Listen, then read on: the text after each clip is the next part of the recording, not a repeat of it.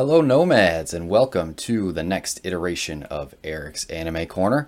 As always, I am your host, Eric Hunt, and today we got a great episode planned for you. I don't know why I said we. I'm talking about Pokemon. If you're watching the video version, you can see in the background, I got the original anime series looping in the background, which is great, just brings back so many memories and nostalgia. But yeah, usually I have a shirt related to what I'm talking about, but surprisingly, I don't own any Pokemon shirts. I feel like I should rectify that a little bit. But if you're watching the video version, you can see I just got my Mario shirt on. I mean, it's Nintendo. It's in the, same area, so whatever. It's fine. But anyways, so glad that you're joining me for this one, because I think this one is going to be a really fun one. Like I said, we are talking about Pokemon on this one. And as always, we will start with the what. What is Pokemon? Unless you've been living under a rock-type Pokemon for your entire life, I feel like most people have at least heard of Pokemon, even if they've never watched it or played the games or anything. So I will just give a quick introduction in case for some reason you're watching this and you have absolutely no idea what Pokemon even is. So I know this is usually an anime show, but I feel like you can't talk about Pokemon without talking about the video games, because the anime was based on the video games. The video games came first before anything in Pokemon, which is really interesting. I feel like you don't see that as often, a anime being adapted from a video game, which I thought this was really cool. I have no idea if this is like the first example of that, or, I'm not really as familiar with any other animes that have been adapted from video games. I feel like it starts out as a manga and that's what gets adapted, but I always thought that was interesting that the video games came first. But let me get a slight history of Pokemon out there for you if you don't know. It was created by Satoshi Tajiri, which I hope I'm saying that correctly, back in 1996 when the original games were released in Japan, Pocket Monsters Red and Green. They were originally released in Japan. They didn't come to North America until 1998 with Pokemon Red and Blue. Between that time of the games coming out in 96 and them coming to America in 98, the anime was actually released in 1997. And that's just kind of with the games and the anime, everything just kind of took off from that point. And to this day, it is the highest grossing media franchise in the world. There's toys, movies, books, manga, music. They had a temporary theme park put up, and of course you can't forget the Pokemon trading card game, which is still a craze today. It's insane. But again, if you don't know the story of Pokemon, just a super general overview of the world. Basically, in Pokemon, humans known as Pokemon trainers catch and train Pokemon to battle other Pokemon for sport. And that is like the highest level of high levels you can get on Pokemon. Obviously, there is, tons of other nuances. There's tons of different series, anime series, movies, all that stuff. And the original games and the anime follow a 10-year-old boy named Ash Ketchum who is on a journey to become a Pokemon master. He wants to catch them all. And he has been on his journey for 20 plus years. It's pretty insane how long and how much of a craze that Pokemon is, and it's still going on today. So it's really, really insane. But with that, we will move on to the second part of our rundown here of Pokemon, the why. The why covers why I love Pokemon as a series and as a video game.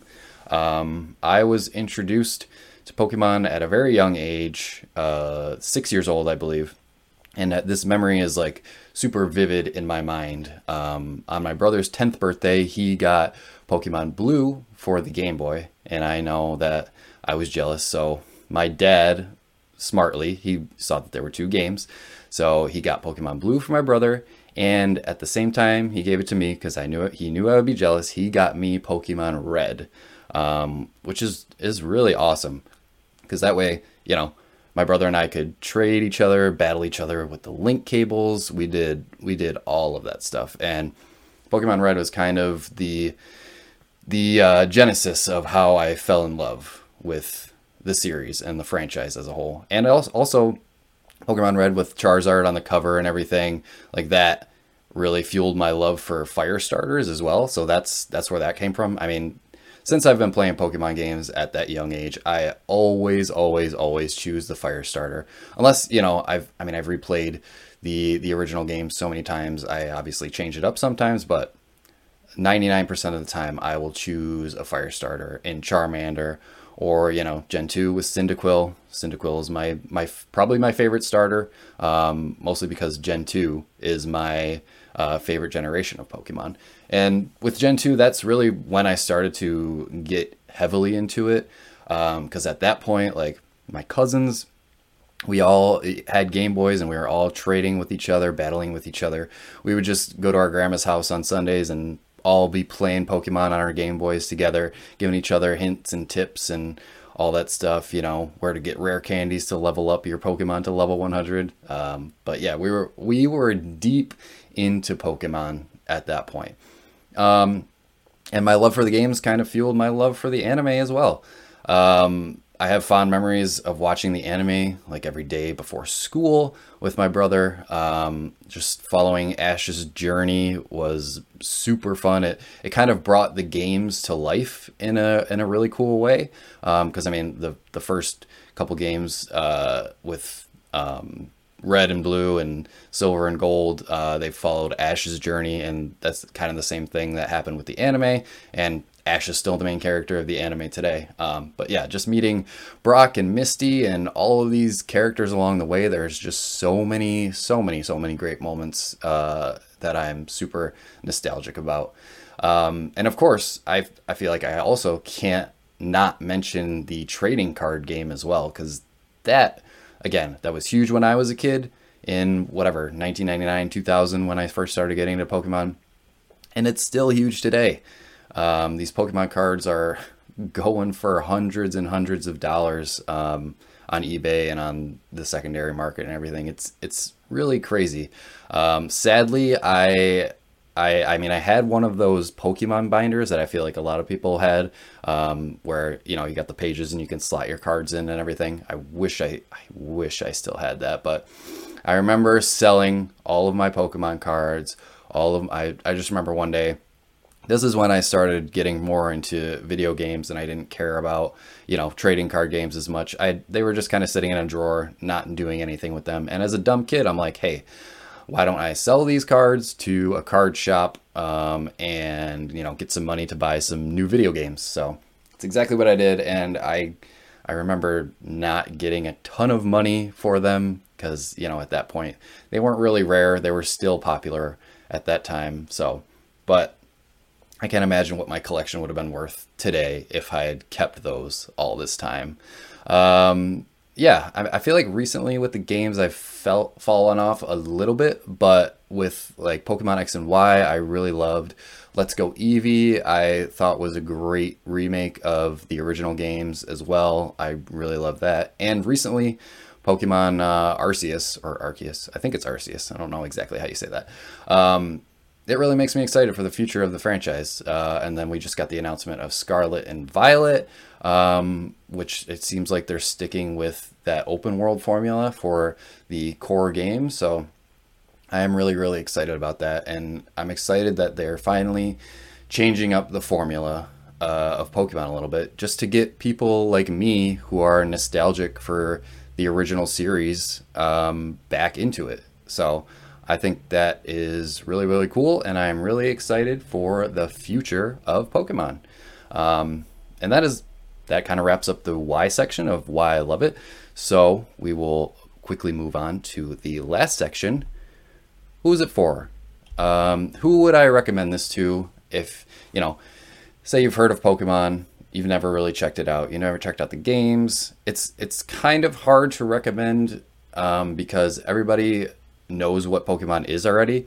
And if you know what it is and you've never checked it out, then it's kind of like it's a hard pitch to make, especially if you are an adult now and you don't have any sort of nostalgia about it from, being a kid and everything. But I will say, like, I mean, even now it's super popular with the kids. So as a parent, I think it would be really, really fun to get my son, introduce him to Pokemon. It would just be a great kind of father and son activity. So I would recommend anybody with kids who has a slight interest in Pokemon. And also, this is a great way to introduce them into like a JRPG because it's super simple mechanics. They're very, very accessible games, and you can kind of play them together, show them these different mechanics. And obviously, I feel like the kids love all the new Pokemon designs and everything. Like it's great for kids.